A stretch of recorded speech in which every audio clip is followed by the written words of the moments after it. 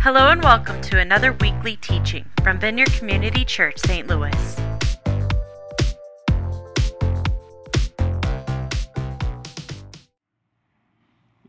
You know, today we've been talking about the kingdom, and so this will be a little bit of a in-between teaching in something that, as far as like we're in this long series, like, you know, how important it is, right? It's so important that we're to seek first what? The kingdom of God and His righteousness. That's how important it is. So understanding the kingdom is kind of important to understand how it affects us. And we've been talking a lot about this place of perspective. And when you understand and see through the lens of the kingdom of God, you actually see differently than it's impossible to see naturally. And so we're going to be talking about this phrase you hear in the Bible of lifting our eyes up to God. You know, and as we think about this, when we right now, because we're on an earth that is, we're in a battle of the two kingdoms, and the kingdom is not fully consummated. We're in the middle of this mix of great beauty and great things of God coming, and also very difficult times. And so as we think about this, our goal is to be under this kingdom's reign and rule right now. And when we do that, what it does, it allows us to begin seeing God more clearly. And when we see God more clearly, we're able to see the world through that same lens. And so as we think about that, you know, you think about all the times it talks about how we see in Scripture. You know, it's talking about seeing through our heart.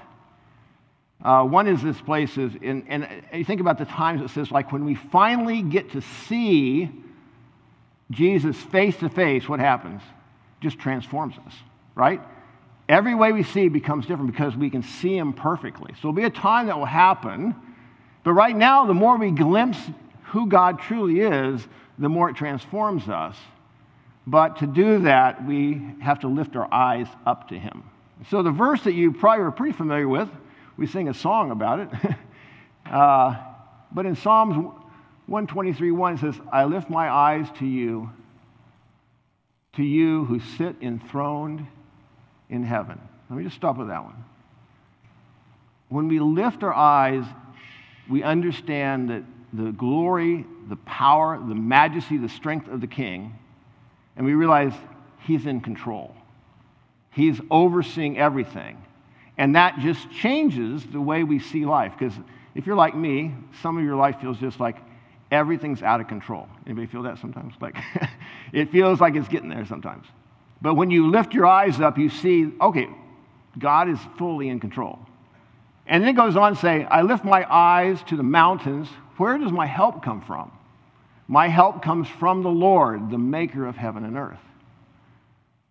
All our source of life is by the person who created us.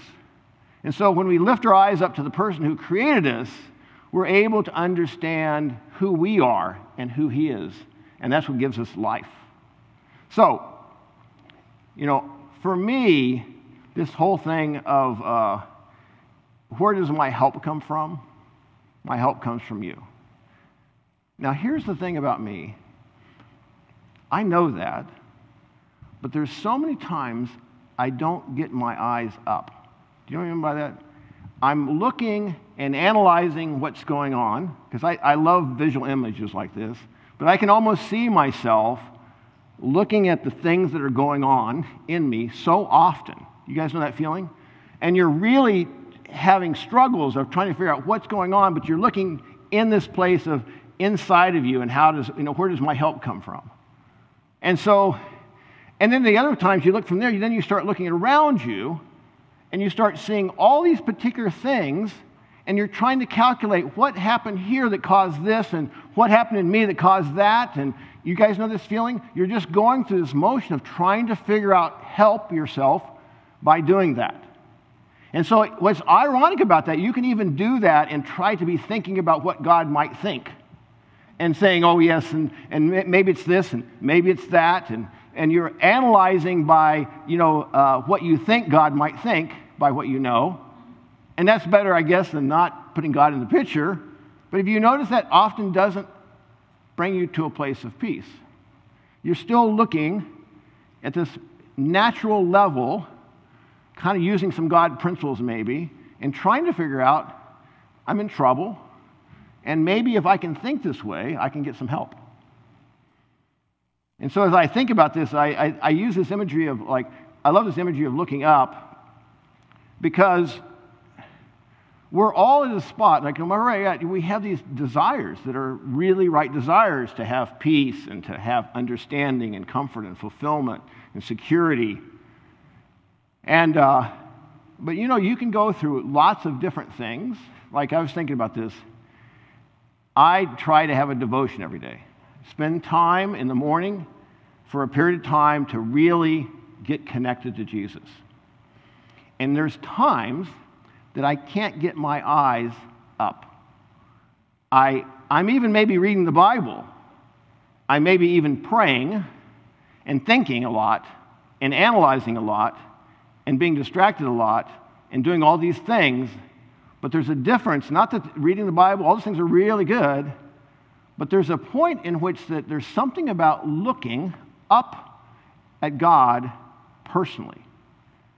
And I can find myself in going through a whole devotion and actually not getting my eyes connected to Jesus, the King. There's something about the person of God. When Jesus says that I am the way, the truth, and the life, he's saying I am it. It's not my principles or my truth. It's I am it. And if you want to have life to the full, you find it in actually engaging with Jesus. I mean, I think about this place of just another word that's used in Scripture a lot is, I cried out to you.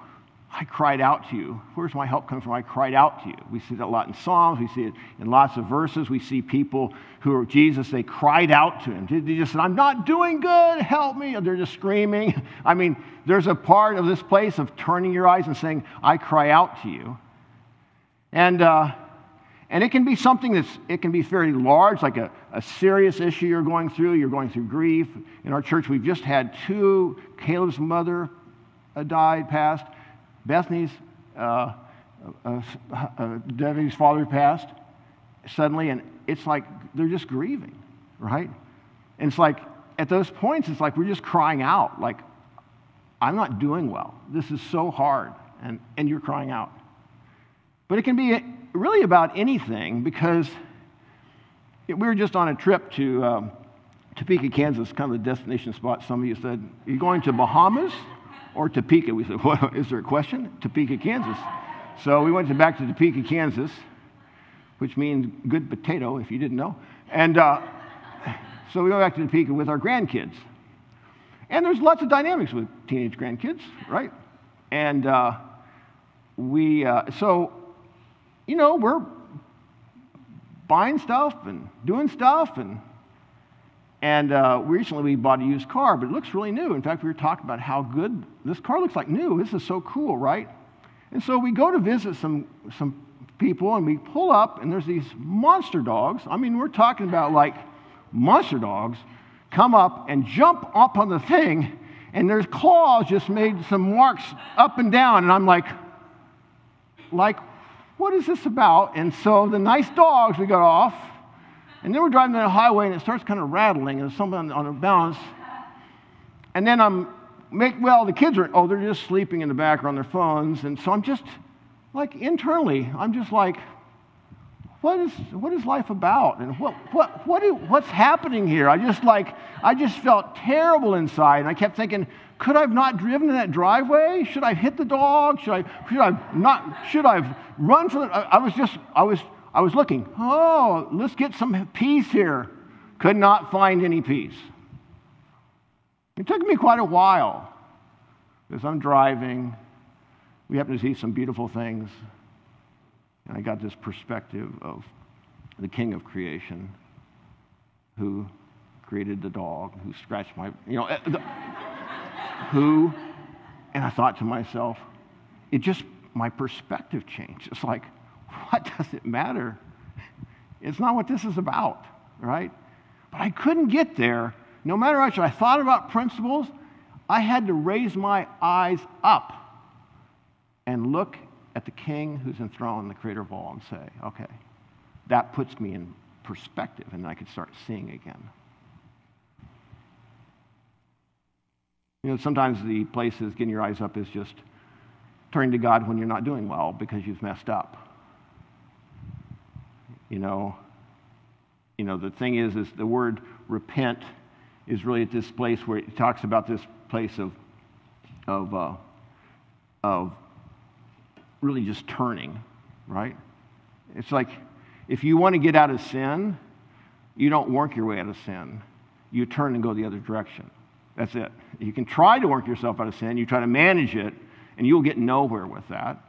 And so when you're in that spot where you've messed up, or you've tried to figure out who messed up. Did they mess up? I think it was Debbie who messed up. No, it's me who messed up. I think it's kids who messed up. You know, we start going through these things. We start justifying who messed up and how do we fix this, and we start going through this whole process, and we're trying to make this okay, right? And we're down this road where we have this, or we've done this thing in which we think, gosh, that was stupid. It's not that big a deal. And we just keep thinking about it, and we're covered with shame, and we start. What happens is we're just going away from God. And we just catch on, but we don't want to stop. And the only way to get back is just to stop and to turn and receive and actually personally turn our eyes to Jesus, the King. I mean, it can be a spot of just kind of trusting Him. You guys ever had this time where you have your plan for your life, you know? And it seems like God has a very different plan for your life. You're pretty certain it's going to go this way, and then it starts not going that way. It's like, wow, what went wrong? And to understand that your plan for your life, God has different plans. They're better, but they're seldomly perfectly aligned. There's parts that are. And when you have those times like, wait, we're getting off track here, and we begin fighting to gain control back, that works good, doesn't it? It doesn't work good because we have to turn our eyes up. But in that spot, when the plans aren't going ahead, we will sit there and fight and stay looking at this level and looking at this level, but we won't lift our eyes up. But we have to lift our eyes up. That's the only place that you can gain a different perspective. And then, what we're going to be doing today during worship and we're going to have a little clinic up here, is declaring. You know, that is lifting our eyes up. I found myself just very convicted about how much I speak about darkness and despair, and I declare it. It's really a bad situation. Really bad. It's really bad. It's very bad. I can declare it so clearly. I'm not saying that's wrong to declare what's true, but you know, God wants to declare what is right and good and perfect, those gifts. And He wants us to say them out loud. He wants us to say what we see. And it changes your life when you begin raising your eyes up so you can see the goodness around you, right? Recently I was praying, and God said, look for moments of me. And I saw moments of Him in kids playing, in nature, in people laughing. I just started seeing things differently because I decided to declare and look for those things. And the other thing I'd say about this is I heard this saying that I love is, if you see it, say it. Now, that's not in the negative. Don't say that. If what you see in me that's bad, you don't have to say it right away. You have to pray about that one. But if you see something good in a person and you notice it, every good and perfect gift comes from God, say it out loud. Declare it. And we understand there's this place of declaring to God who He is. And so as we look at Him, we begin declaring who He is because we see His goodness, but it's incomplete when we see it and we don't express it, right? So look, this whole place is this place of looking, raising your eyes and lifting them up to God. Let's look at James. James 4, 1-7. Well, I'm cutting part of it out, but what causes fights and quarrels among you? Don't they come from your desires that battle within you? And it goes on to explain this battle that we have. You guys, this is the deal. Everybody has this stuff going on down here. All the time. You guys know what I mean? Let's get real. This is where it's happening. This is what's shaping you and causing you to react. These are the things down your heart. You have these battles going on. And they're saying, where do you come? Well, it's these desires within you in this battle going on. Your desires, your flesh against what God desires. And then the response is, therefore, anyone who goes on after explaining some of that, he goes, therefore, anyone who chooses to be a friend with the world becomes an enemy to God. Or do you think Scripture says without reason that he jealously longs for the Spirit he has caused to dwell in us? But he gives us more grace. That is why the Scripture says, God opposes the proud, but shows favor to the humble. Submit yourself then to God and resist the devil, and he'll flee from you.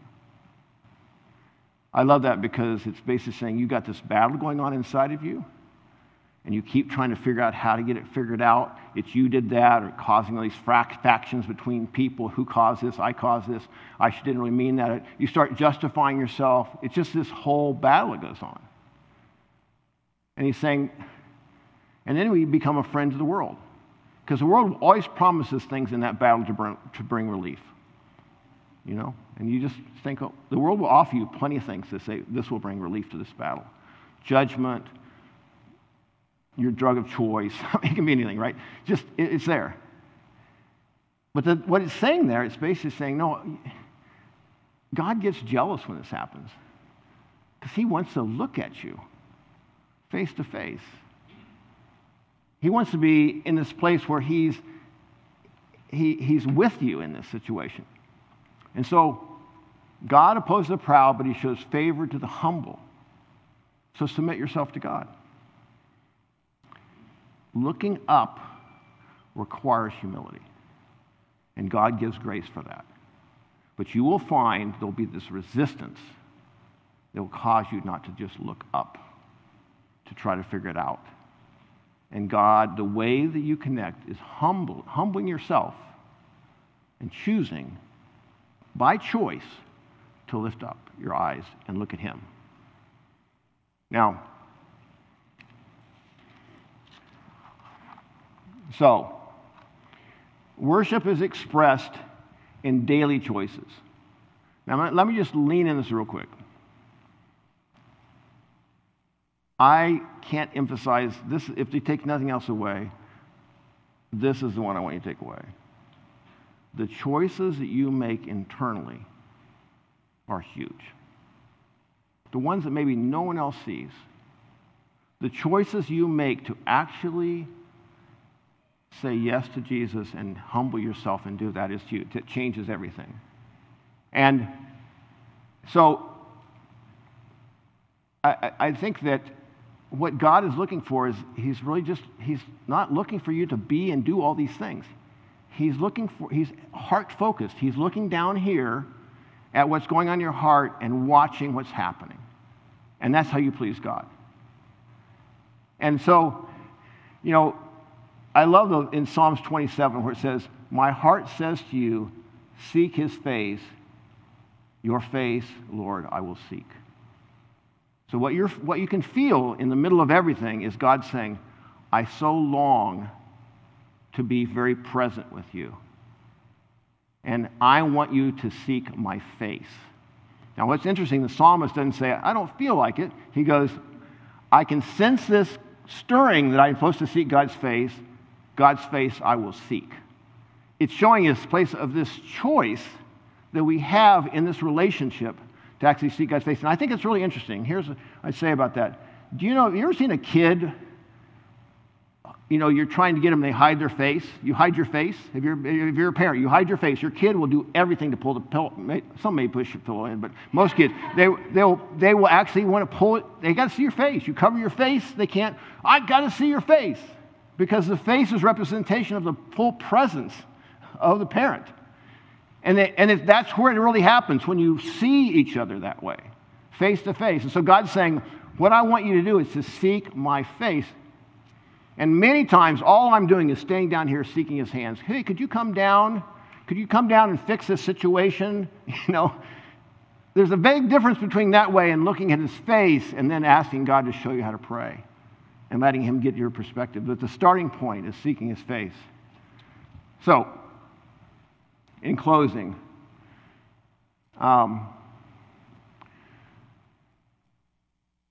this whole thing of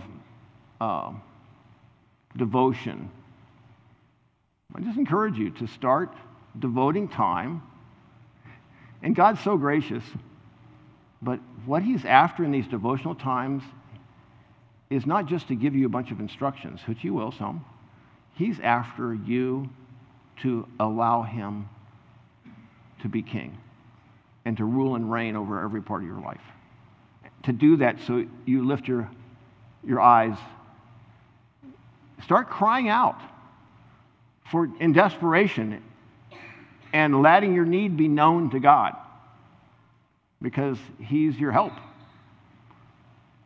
When you find yourself stuck, like some of you right now, let's get real. Some of you have these particular sins that you're just kind of stuck in, and you just hate them, and you feel kind of bad about them, and you keep thinking, I should do better about them.